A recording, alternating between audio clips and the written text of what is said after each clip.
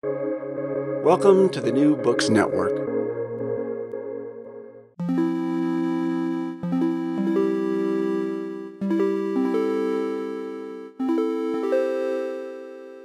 Hello and welcome to the New Books Network. I'm Pierre Delancey. If we were to take the cue from the media, men haven't had the greatest of decades. Narratives of toxic masculinity, the patriarchy, or movements like Me Too have made a significant dent in the currency of men.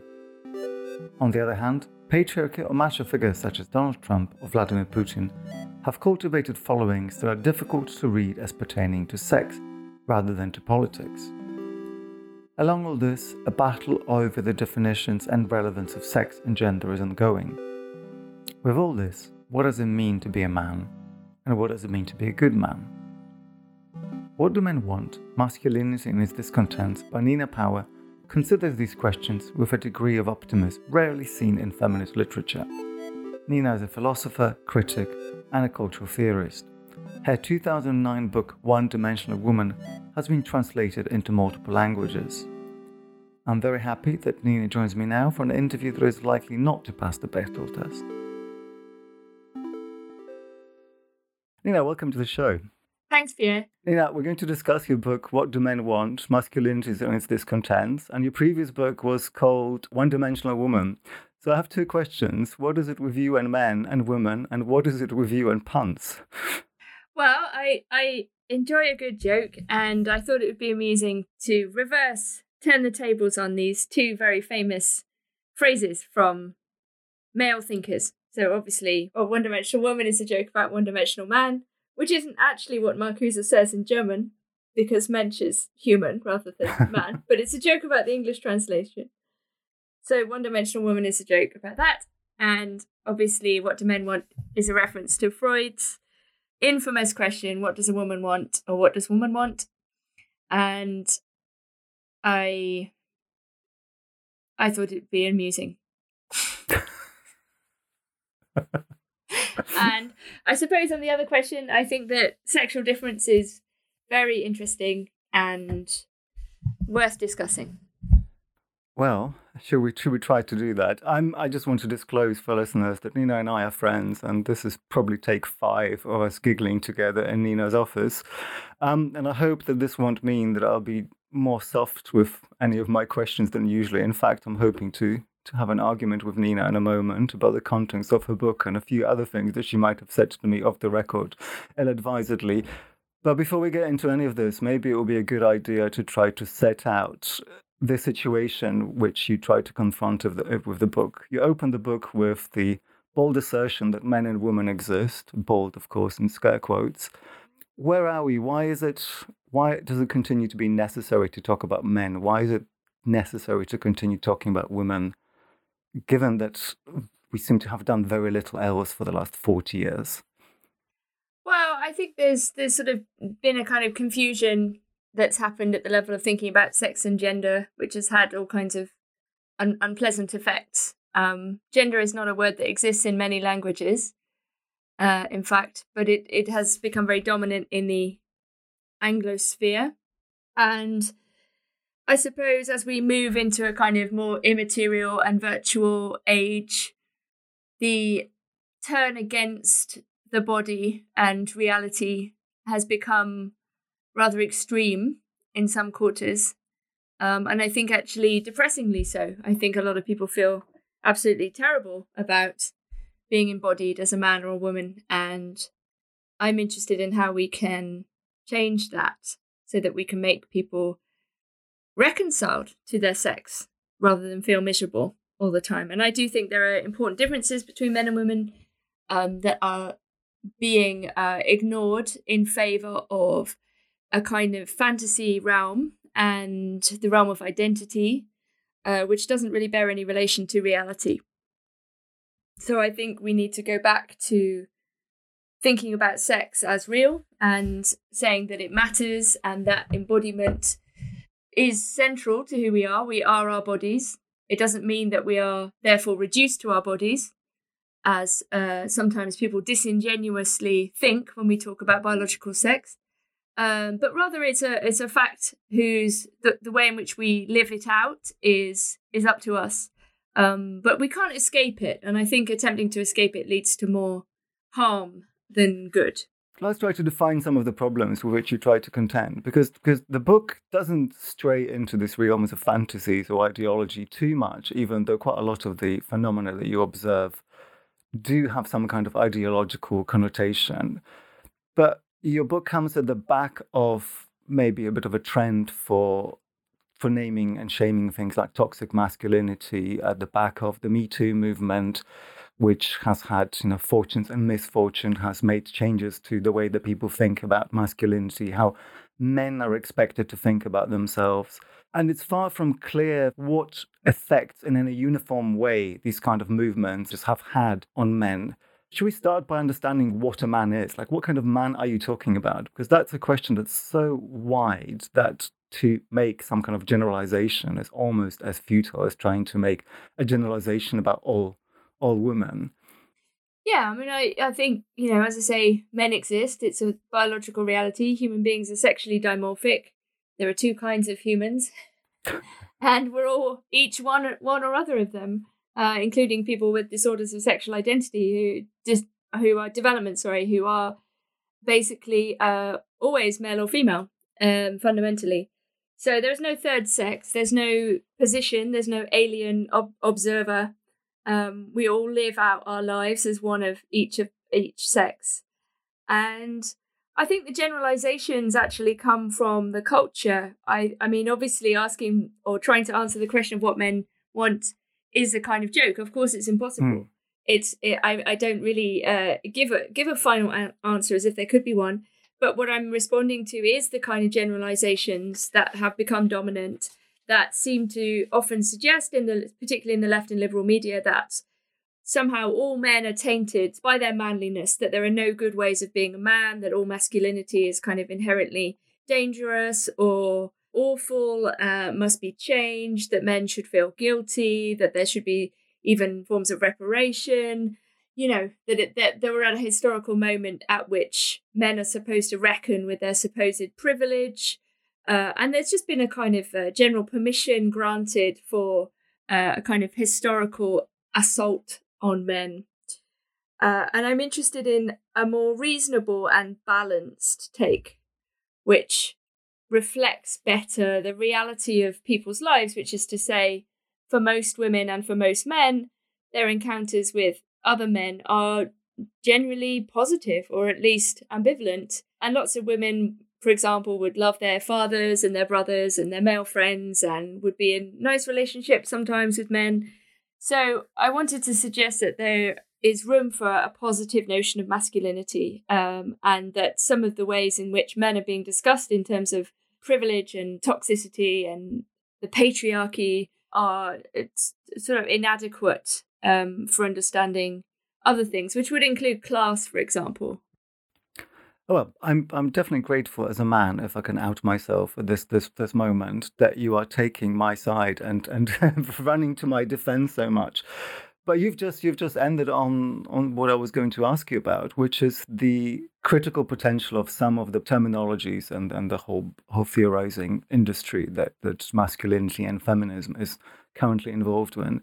So you devote one of the chapters in the book to the idea of patriarchy, and you more or less go on to suggest that it's a construct that kind of has outlived some of its usefulness. But I wonder if you see any positive potential and kind of in the realm of, in your own interest, of realism of doing politics between the sexes, whether there are aspects of some of the more combative conversations that are still somehow useful in developing the field that you are interested in.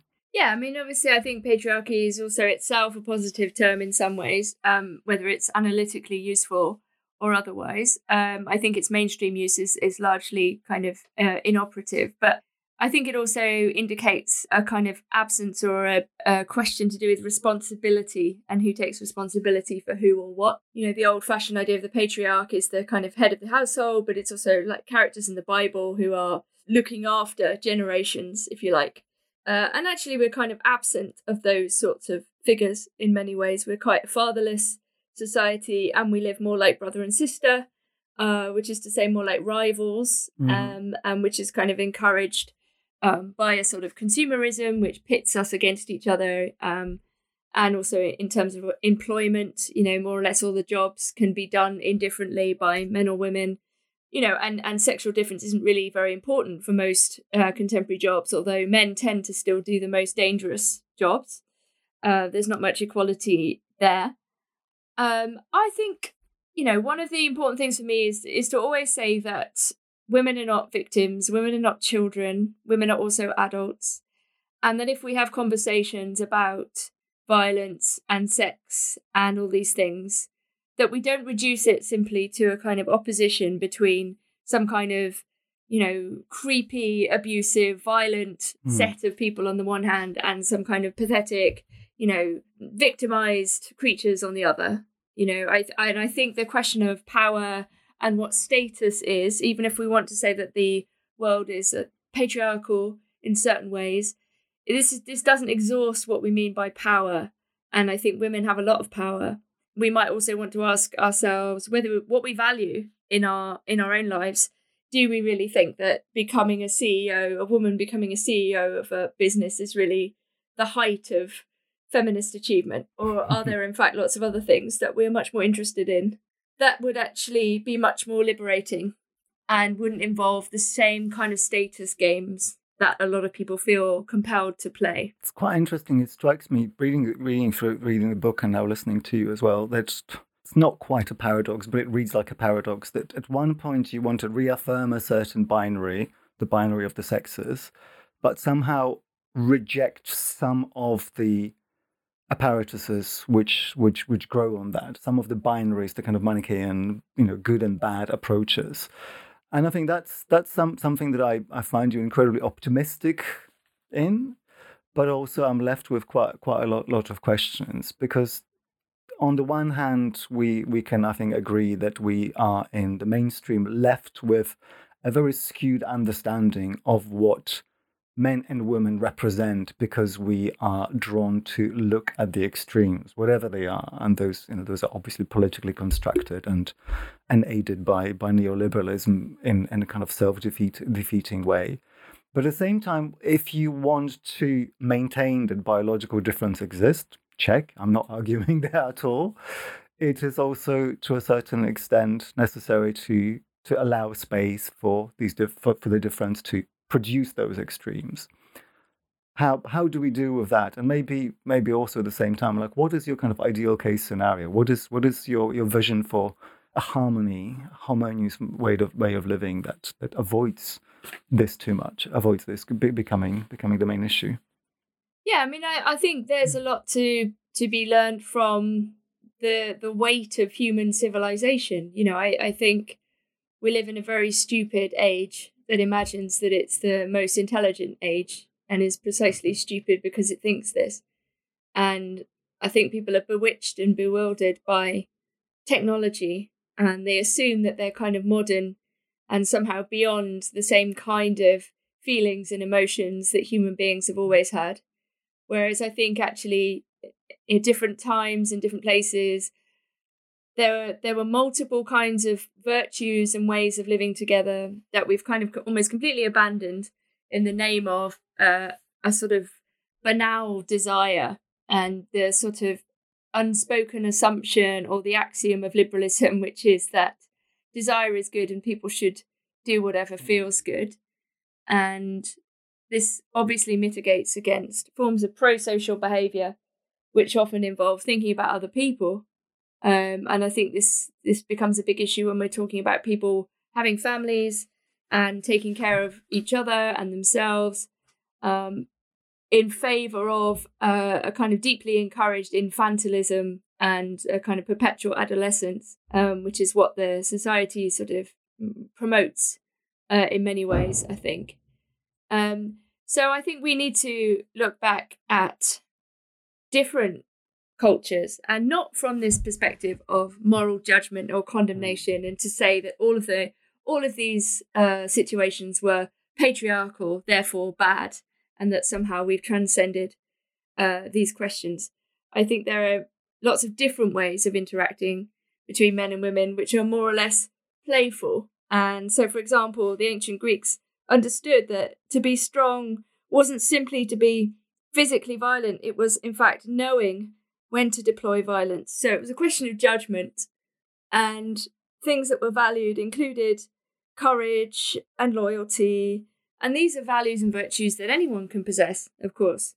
But I was particularly interested in what it might mean to think about being a good man today. And so moving away from this kind of universal condemnation idea, this kind of original sin of manliness, and saying, well, what would it actually mean to be better and to be a good man and to encourage men to think of themselves as improvable and not bound by this kind of this sort of minimizing culture, and also to help other men to avoid men also becoming too isolated and atomized and therefore resentful and potentially violent. So I'm also interested in solving this problem of male violence as well. That's really interesting. And you mentioned now the idea of improvement, and you mention in a book a whole industry of self-help, which I guess is an industry that doesn't quite discriminate between men and women. Everyone is allowed to spend their pennies on feeling better for 10 minutes before they reach for yet another book. But to a certain extent, the idea that men would be improved from within seems to be a little bit taboo at the moment. For some reason, figures like Jordan Peterson, who's one of the characters in your book, is almost universally vilified by feminists or circles in the left. And whatever I want to think about Jordan Peterson, there is a level at which all he does is offer some kind of quite basic and quite simplistic moral guidance to a generation of men who I think quite fairly can be claimed to be lost, to be, as you said, kind of fatherless to a certain extent. So how do you see the potential of these kind of very basic messages? Like how do we spread the good word without reverting to either moralizing historical views or kind of religious fervor that quite often is the subject of critique and is misunderstood to lead into all sorts of cultish behaviors? Yeah, I mean, honestly, I think maybe, moralism or religion would even be better than than liberalism. But yeah, I mean, I tried to say why, for example, someone like Peterson is very popular. It's important, I think, to understand what people see in him. And I think it is this kind of patrician father, yes, what he says is kind of basic, but actually most of us need that kind of basic thing to be told to us. And I don't think there's anything wrong with that. And I suggest that in fact, what Jordan Peterson and others in his sort of world realm suggest is actually beneficial to women, because one of the things that he suggests is that men should sort themselves out, and they shouldn't rely on other women or, a girlfriend or mothers to do all the work for them. In fact, they should become autonomous and sort their own life out, which actually takes the resentment away from the missing woman or the woman who's supposed to be doing all the work. So actually, I think it's kind of helpful. And I think for everybody, it's like this question of like, who does your health belong to? Which is a very political question. And particularly in the last 2 years, it's like, does your health belong to the state or does it belong to you?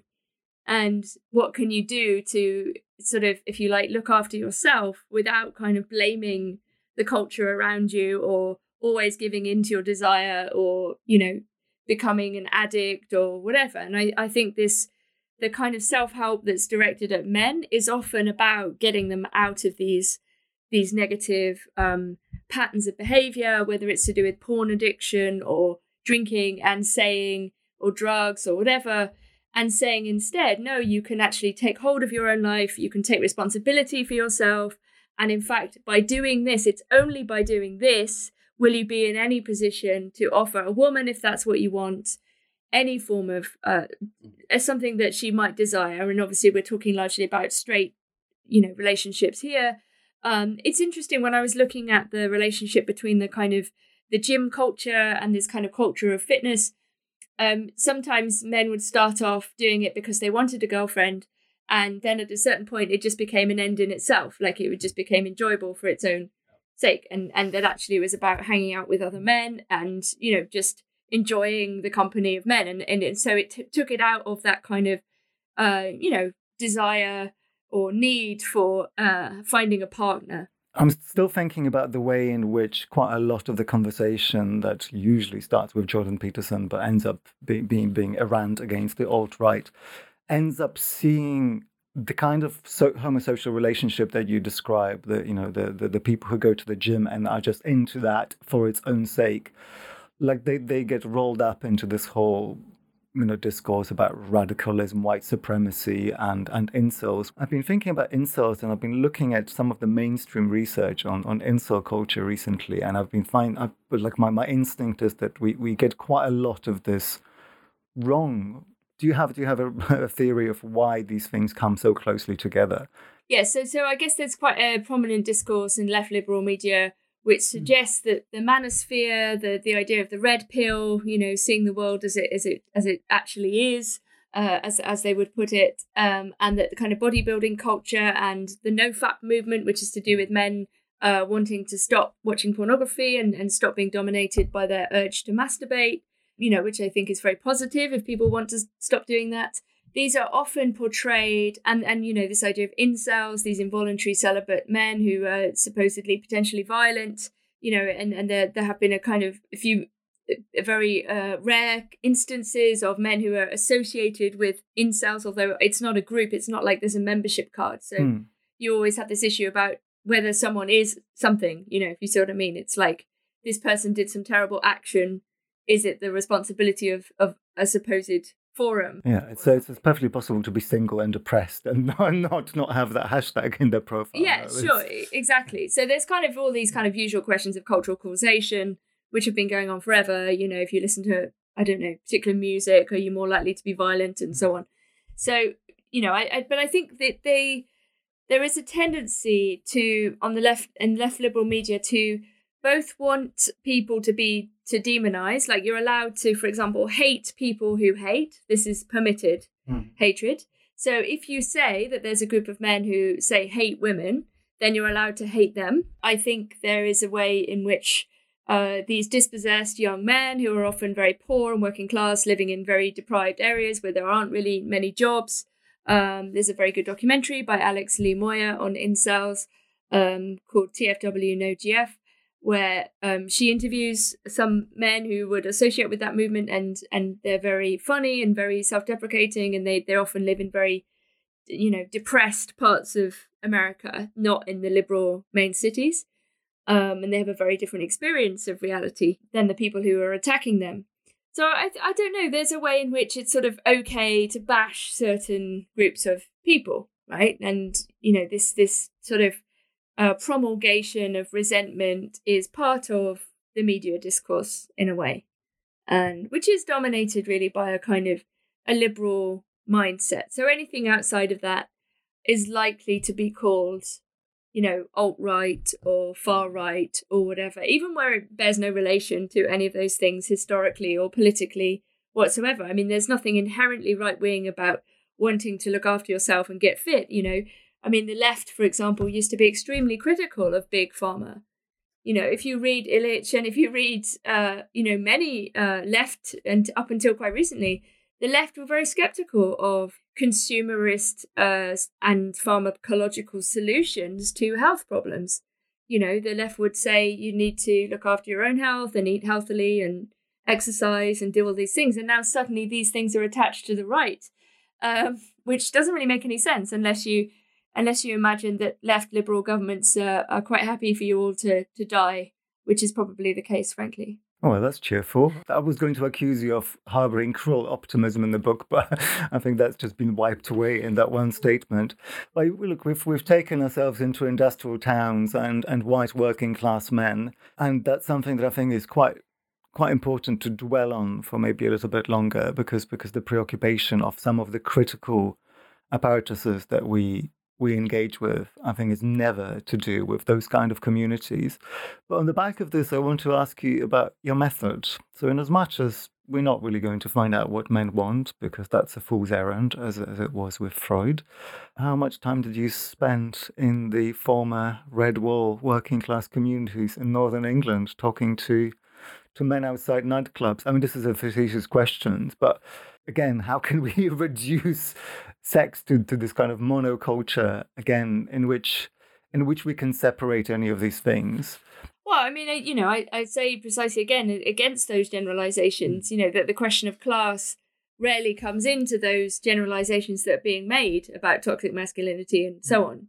And actually, this idea of male privilege clearly doesn't really apply to people who are to men who are dying of like opioid overdoses in like poor parts of America, or men who are committing suicide because they don't have any social role.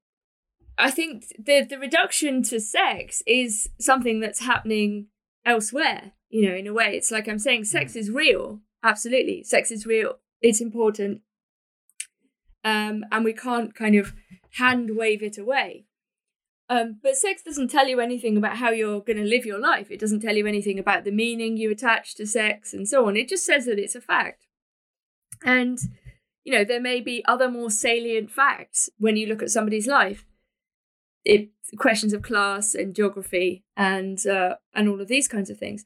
At the same time, we can talk about broader trends. So the movement in employment in this country, the kind of destruction of manual labour where men dominated, it took place quite a long time ago at this point, in my lifetime, but under Thatcher, and the very deliberate political shift towards what might be described as feminized work. And this is what I discussed in the first book about the feminization of labour and the way in which employment is moving towards things that don't require kind of forms of physical labour and physical skill. And in that sense, everyone has sort of become womanish.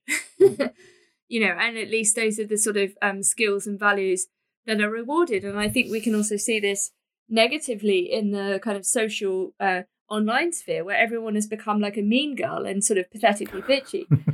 Whereas I think people should, men should go back to sorting out things like with duels and, face to face and duels. Yeah. Right. I mean, I happen to know that earlier this week you were pretty much cut off by a producer of the BBC for saying something similar. So should I offer you an opportunity to expand on this thought and advocate violence in the street? Yes, I think that, what we're talking about, especially when we're talking about male energy, men are more violent than women. They're responsible for the vast majority of interpersonal violence against each other, against themselves and against women.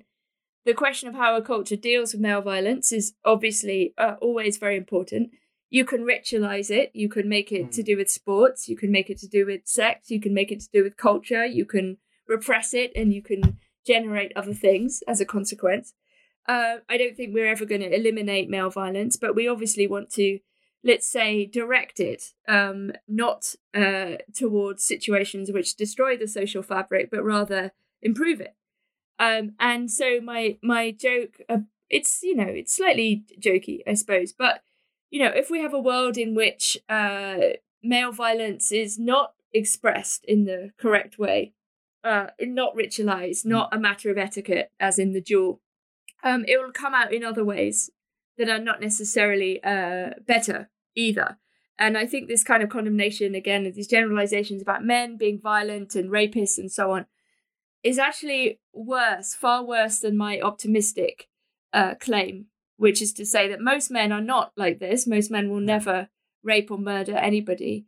We're all capable of harm. We're all apex predators, after all. And so, but at the same time, to offer men this idea of improvement, the same as we can all improve, and to channel their negative energies into more structured and ritualistic activities.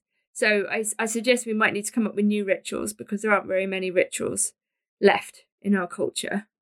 Do you have suggestions? Well, I mean, I guess there's lots of, people play football and, maybe a bit more wrestling. I think people shouldn't be afraid to wrestle.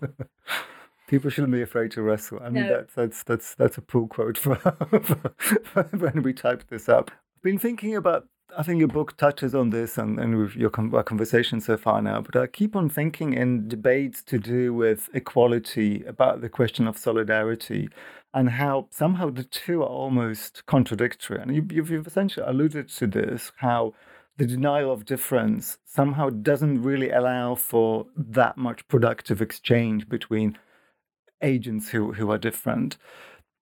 Like, what happens to solidarity? How can people live together and exchange their values when there's no difference between them? Like, what happens when all neoliberal subjects are equal, but by that virtue equally weak? Yeah, I mean, there's a rich history of kind of socialist and Marxist feminism on this topic. I mean, if you read Kollontai, she's very interested in precisely how working class men and women can feel solidarity with one another, in fact, in the midst of difference and their different experiences of childbirth, let's say, or, their physical being. So I think there are, absolutely, to understand each other in an empathetic way is not to downplay the difference, but rather to engage in superior forms of imagination. To think better what it's like for the opposite sex. I think sometimes people feel terrified to do this. I don't know. I think a lot of men are very afraid to think about what female physical life is like. I think they don't want to think about motherhood or birth or, any of these sort of yucky things. And I think a lot of younger women are afraid of it, thinking about it too. Because it's almost too real, it's too visceral. And don't we live in a way beyond those things? Don't we live in a kind of civilized, modern world that completely downplays these extremely animalistic and violent aspects of biology? And I think actually a lot of people just really hate themselves and therefore blame their mothers and therefore hate women. So I think there's like deep misogyny in our culture and deep hatred of mothers in particular, which is something that absolutely should be changed. I think when women speak in public, particularly about issues that concern them, they are often attacked in a very extreme way. And, to go back to the point about equality, there's equality in all different realms. If we're talking about political equality, are we talking about suffrage and representation? Are we talking about representation in the political discussion? This is only about 100 years old in this country. It's not, a happy business. Men and women do have conflicting desires. Women are often not listened to in this regard. We can talk about democracy as a celebration of equality. But it really depends what kind of equality we're talking about. To have universal suffrage is one thing. To imagine that therefore there are no differences between men and women is another, which is completely stupid. And like, for example, women's sports. It's very obvious that women are not as strong as men in certain ways. They're stronger in other ways, but they're not stronger when it comes to most sports. And the idea that we can kind of ignore that or pretend that that's not a problem is just frankly really depressing for women who are experts in their field. And, I feel solidarity. I feel terrible for women who train all their lives only to be beaten by some man who decided last week that he's a woman in a sporting event, for example. So I think when we talk about equality, we have to be really clear which realm we mean, political, social, legal, cultural, sexual, and so on. It's not just good in and of itself, just because we come to associate this word with, progress or a progressive narrative. Equality can also be used to harm difference as well, and to actually harm groups that need different kinds of protection and segregation. Yeah, so sport is kind of interesting. Not that I want to get into the details, but you in the book, you have I think the only one time where you really have a go at men, and it's for their behavior in the swimming pool. Apparently, we are too aggressive when you, for some reason, elect to share a lane with us. Very ill-advisedly, I have to say. So that is my one protest. Well, I know you love swimming, yeah, and I know that you are probably I'm very aggressive underwater. I was going to say, I thought you'd be incredibly well-mannered and well-behaved as you are. No. I think it's kind of decomposes. In fact, we were talking earlier about... You agree with me? I probably agree with you on some aspects of the sports question. But, you asked me earlier whether I can admit to any acts of misogyny in my life. And of course, there are many because I've been awake and I've been in a street and I've met a woman before, and I also have a mother. But after the 10 incidents in my life when I'm ashamed of having said something to someone, the most recent one is me flipping out at a woman at a swimming pool. I think it's just water does something to me, And of course, I apologized, but you thankfully wrote a book to absolve me of all my guilt later. Yeah, it's an interesting one. I'm not the only woman who's noticed this, but yeah, it's a sort of it was a it's a light-hearted comment, but it's to do with this. Yeah, it's these particular places where sometimes this kind of, I don't know, masculine urge to dominate and to territorialize and to take over all the room seems to have just come out. Water is the one place in which the scent, we can't piss around the pool and mark our territory. It just washes away. It's the most futile way of marking one's territory. Yes, I mean, maybe it's a kind of interuterine memory. It's like some sort of way of trying to dominate the womb. The kind of the lack of choice. I mean, write that book. Do write that book, yeah, please. I mean, this is the sort of books that kind of Jungian feminists were writing in the 70s and 80s, I ask you facetiously about your research and how your sample size of the kinds of men that you spoke to, and how do you even conceptualize the fact that we must talk about men, an entity, that so often we end up having to talk about women. Essentially, your book is a feminist argument. It just happens to be looking at the other side. I mean, I'm doing it a bit of an injustice here. You do actually look at your subject in quite a lot of detail, and you look at material not from the female experience exclusively, but the female experience is always there. Whereas in feminist conversations, men don't necessarily have to be looked at with the same level of care. And treading mildly carefully, there's also a bit of an asymmetry in some of the ideological and political conversation around trans men and trans women. There's one side of this transition ends up gaining something, the other maybe not so much. Do men get to be able to define themselves, as we've already mentioned, without reference to women? And is there some kind of asymmetry, which means that women are not afforded the same privilege?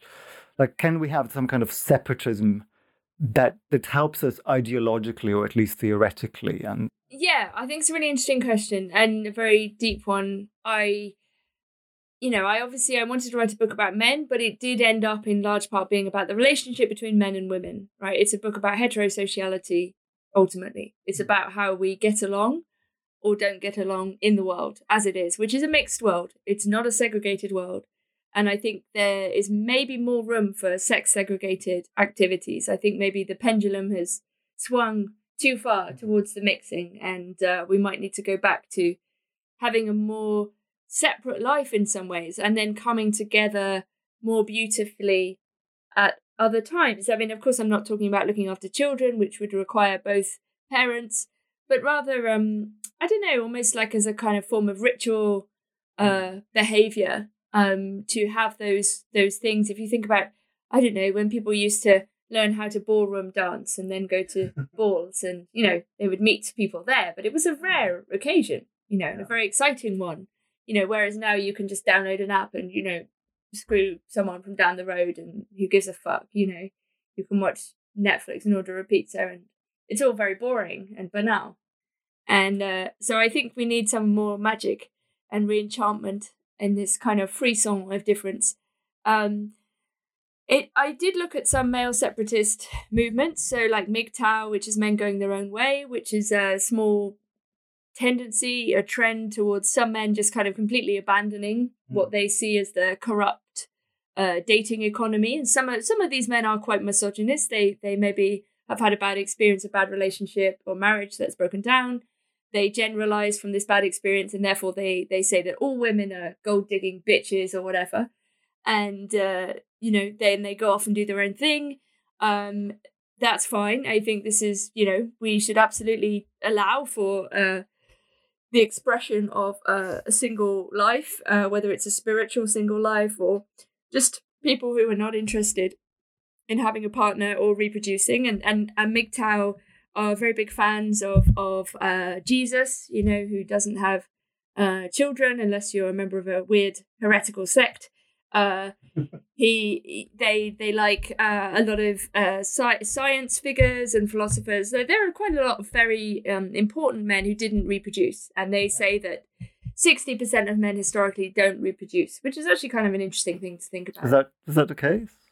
I don't know. I mean, it's certainly the case that actually a lot of men don't reproduce, and it's surprisingly high. And if you think about the numbers of men who were slaughtered in the world wars, who never had children, war is obviously a great sacrifice that men pay for the preservation of society, which I think is also not often acknowledged enough. That men die so that society will thrive, at least historically. So yeah, I don't know. And I try to compare that to the kind of lesbian separatist movement, which is also a very small part of 1970s feminism, and what it would actually mean to try to live in a world that has the opposite sex in it. How far can you escape? I mean, there's obviously places like Mount Athos in particular, which doesn't even have female animals. It's a male-only, Orthodox island, Greek island, the monastery. And yes, no female animals, although they can't go down to the insects. So there might be female insects on the island, but there is certainly no female animals or female humans.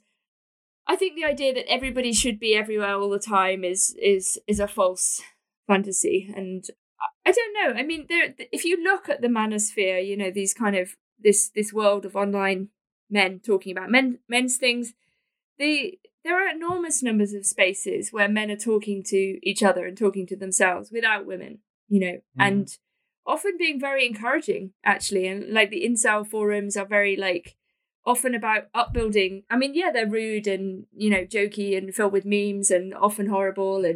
But there's a lot of actually mutual support for men on those places as well. Lots of men encouraging other men to, get fit, stop drinking, be better, so on. Yeah, it is difficult to write a book about just men. The most masculinist books I looked at were the ones that were 30-day challenges where you had to kind of give up, porn, sex, do 300 press-ups a day. But also, interestingly, you had to read good books. Oh. This is also part of these kind of, boot camp type things. It was also about improving your mind. So a lot of this masculinist stuff is not only just about bodybuilding and looking good. It's not even really about that. It's about, sorting yourself out, being fit, not being dependent on women or drugs or alcohol or the state, and also improving your mind, actually compensating for perhaps the crap education you received, and actually taking control of your own thoughts, which from a state that wants you dependent on them is quite dangerous. And I think that's why a lot of these groups are designated as alt-right or far-right or whatever. Well, there's a group you missed, and I know that you've been doing interviews back to back for the last 2 weeks. So to give you a little treat, I thought we could switch around a little bit and give you an opportunity to interview me a little bit, Nina. And the reason for this is that maybe because we were not hanging out that much when you were writing the latest version of the book during the pandemic, you failed to produce a chapter about gay men. Yes. And not that I particularly have anything to say, but one of the things that really came to my mind that I was reading the book is a little kind of throwaway joke that I used to make when I was in my 20s. Like someone would call me a young man and I would faux kind of respond saying, "Oh, are you calling me a man?" Not that I'm in any sense or conceive of myself as camp, or because it's kind of affectation that was produced by the company of men who at some cultural level still don't want to see themselves as men. The queer sphere as it is constituted now is filled with so many contradictions which at one level, present themselves as being so magnanimous and being an ally to everything and anyone, but it still reserves this fantastic right to be utterly misogynistic, and actually fails quite often at aspects of homosexuality that we discussed earlier. Do you have any questions for a gay man who is annoyed at not having been written into this particular book? I explicitly say in the introduction, this is not a book about gay men. It's also not a book that goes into depth about sports and other things. It's also very like Western centric and all of these other crimes.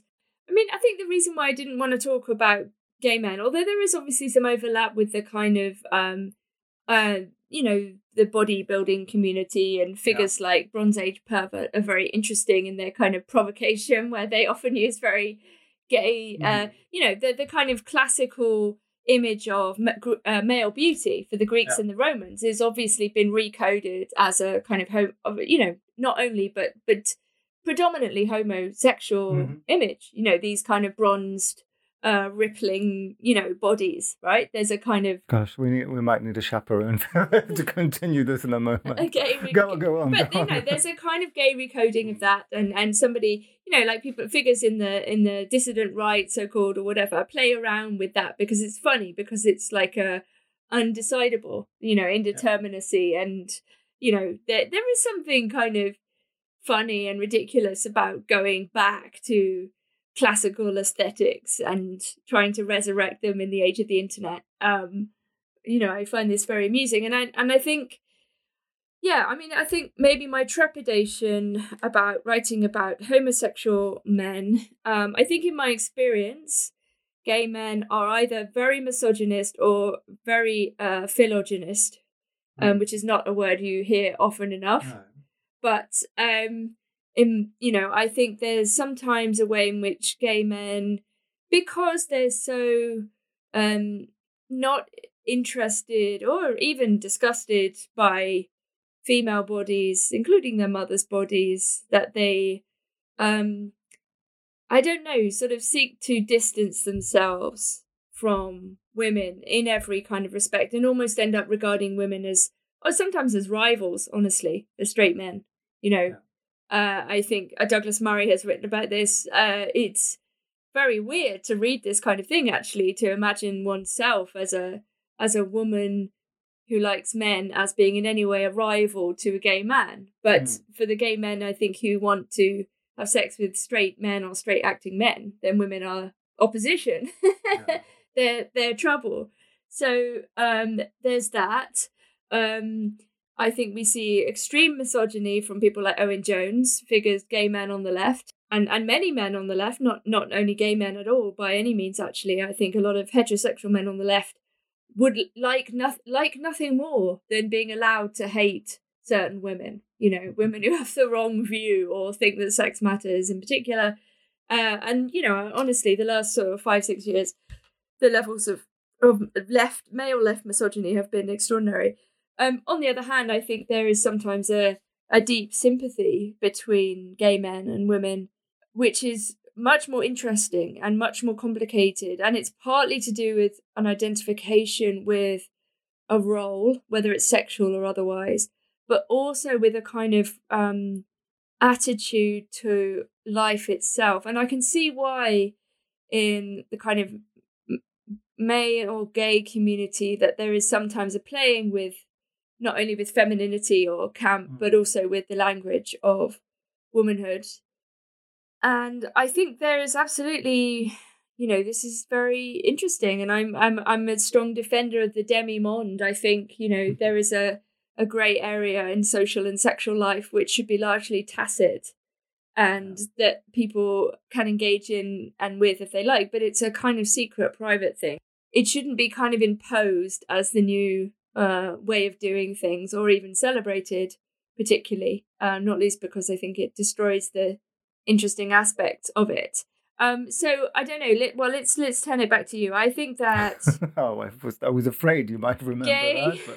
But... Yeah. So So let's ask you. What do gay men want? I did actually ask a gay friend of mine, what do gay men want, and he said to take drugs and fuck until we die.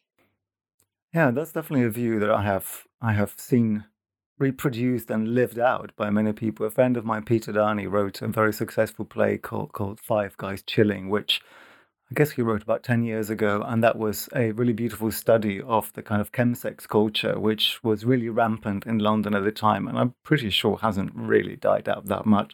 Maybe the drugs have changed, and maybe the prevalence of HIV has slightly dropped. I think it's almost the same fool's errand as it is with your question in your book. Gay men want the same million different things, and they're driven by the same unrealizable, unconscious desires as anyone else. In a way, the kind of conversations that you and I have had before, I've talked to you about having sexual desires that have led me to really exploit the kind of promiscuity and liberated algorithmically mandated sexual behaviors that are completely normalized within the gay community, in scare quotes, but also being able to flip within a minute towards having completely traditional desires of a stable partner and a dog, even though I have made bad jokes about how all gay men cannot face the fact that they cannot bear children, so they all want to have a dog. Like that's become kind of a substitute. But I think what has been quite interesting at the back of what you were saying about the kind of levels of misogyny and how the gay sphere has become integrated into the very activist political sphere. And that's because to be gay is no longer so special. To be gay is barely anymore a claim to some kind of protected status, which in this kind of gradation of identities, in which I was, from a solidarity perspective, as I mentioned before, gay men are now, I think, probably underneath the straight man to a certain extent. The gay man who has won and enjoyed their privilege, their freedom for a long time. We've got gay marriage under a conservative government. It's all absolutely fine. As in any minority, our identities keep on multiplying and we keep on splintering to smaller and smaller bits. Just like the debates about femininity that are, or feminism that are completely jamming media at the moment, whatever's happening to gay men is also manufactured for a spectacle. Yeah. To the personal doesn't, I mean, I would go as far as saying that the personal is not political by default in all circumstances. But it has to be, because that's of use to Twitter, it's of use to Grindr, it's of use to all forms of capital. And therefore it becomes absorbed as a kind of tacit desire of the neoliberal subject. So I'm afraid we're stuck in just the same way, but we have the possibility to jump at any one answer that looks kind of crystal clear at any one moment. Like the gym and Grindr, they're all completely fine, and they're all very alluring. But the one thing that you also see in your book for straight men isn't all that easy. The relationships that going on normal civilized dates and talking to people about how you feel and taking responsibility for who you are, that remains difficult. Surprise, surprise. Yeah, no, exactly. And I think, I talk in the book about touch and the confusion around touch today, and like the absolute fear and paranoia of intimacy and of making a mistake, and this kind of very unforgiving culture, and it's almost like it's like you can go and watch hardcore porn in HD and then rim someone and then whatever, and then but actually, like, to tell someone that you like them would be like devastating. This would be like impossible. It's like, it's such a terrible world where you can't where you can't tolerate ambiguity or difficulty in these very, very delicate ways, actually. In social life. And this is why I think people are have been turned away and are turning away from the grey areas of social life, because of an inability to bear complexity and ambiguity, because these things, they're very small, but they're very painful. It's much easier to, find someone who'll beat the shit out of you and then, eat pizza with them than it is to have. That's what I did last night on my date. But listen, you've talked about the ambiguity now. Maybe this is a good moment to get back to your optimism and ask you the last question. You talk about games and the way that men and women play games with each other in the book.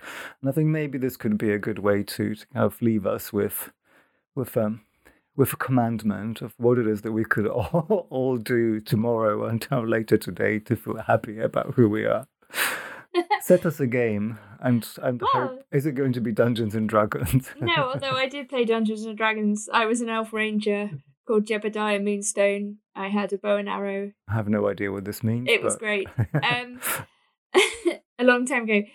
Well, I think actually just reflection on the reality of the multiplicity of our involvement with each other. So again, to get away from these kind of dominating negative narratives and to think about all of the different relationships that we have with the opposite sex, as friends, as family, as colleagues, as, and a lot of these are not wholly bad or wholly good. A lot of them are fleeting, some of them are meaningful, some of them are ambiguous, some of them are complex, some of them are wonderful, some of them are both awful and great. And I think, people already live in that world, this very mixed world and this very complicated world. And I think it's just maybe ignoring these sorts of forces that try to generate resentment on the basis of faulty generalizations. And I think there should be more grey areas, more flirting, more silliness, more lighthearted humour, and people should stop pretending to take offence for attention points. Well, do we need a break for a hug right now? No. Well, now that you've sorted out this particular set of problems, because everything's going to be fine as we get on with our games. What's next for you? Well, I don't know. I don't have an academic job anymore. I left them all. But you are writing no fewer than 2 books, I understand, and you have a podcast that I think I'd like to at least recommend to our listeners. I do a weekly podcast called The Lack with the amazing Helen Rollins and incredible Benjamin Studebaker, where we usually discuss a film from a philosophical, political, and psychoanalytic perspective. And I have a Substack. I'll put links to all of this in the show notes. Yes, and I will write some more things probably soon. Probably soon. Thank you very much, Nina. Thanks, Pierre.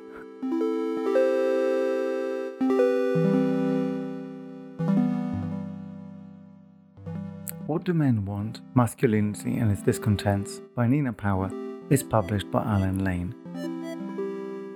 I'm Pierre Delancey, and the editor is Marshall Poe. Thank you for listening, and join us next time.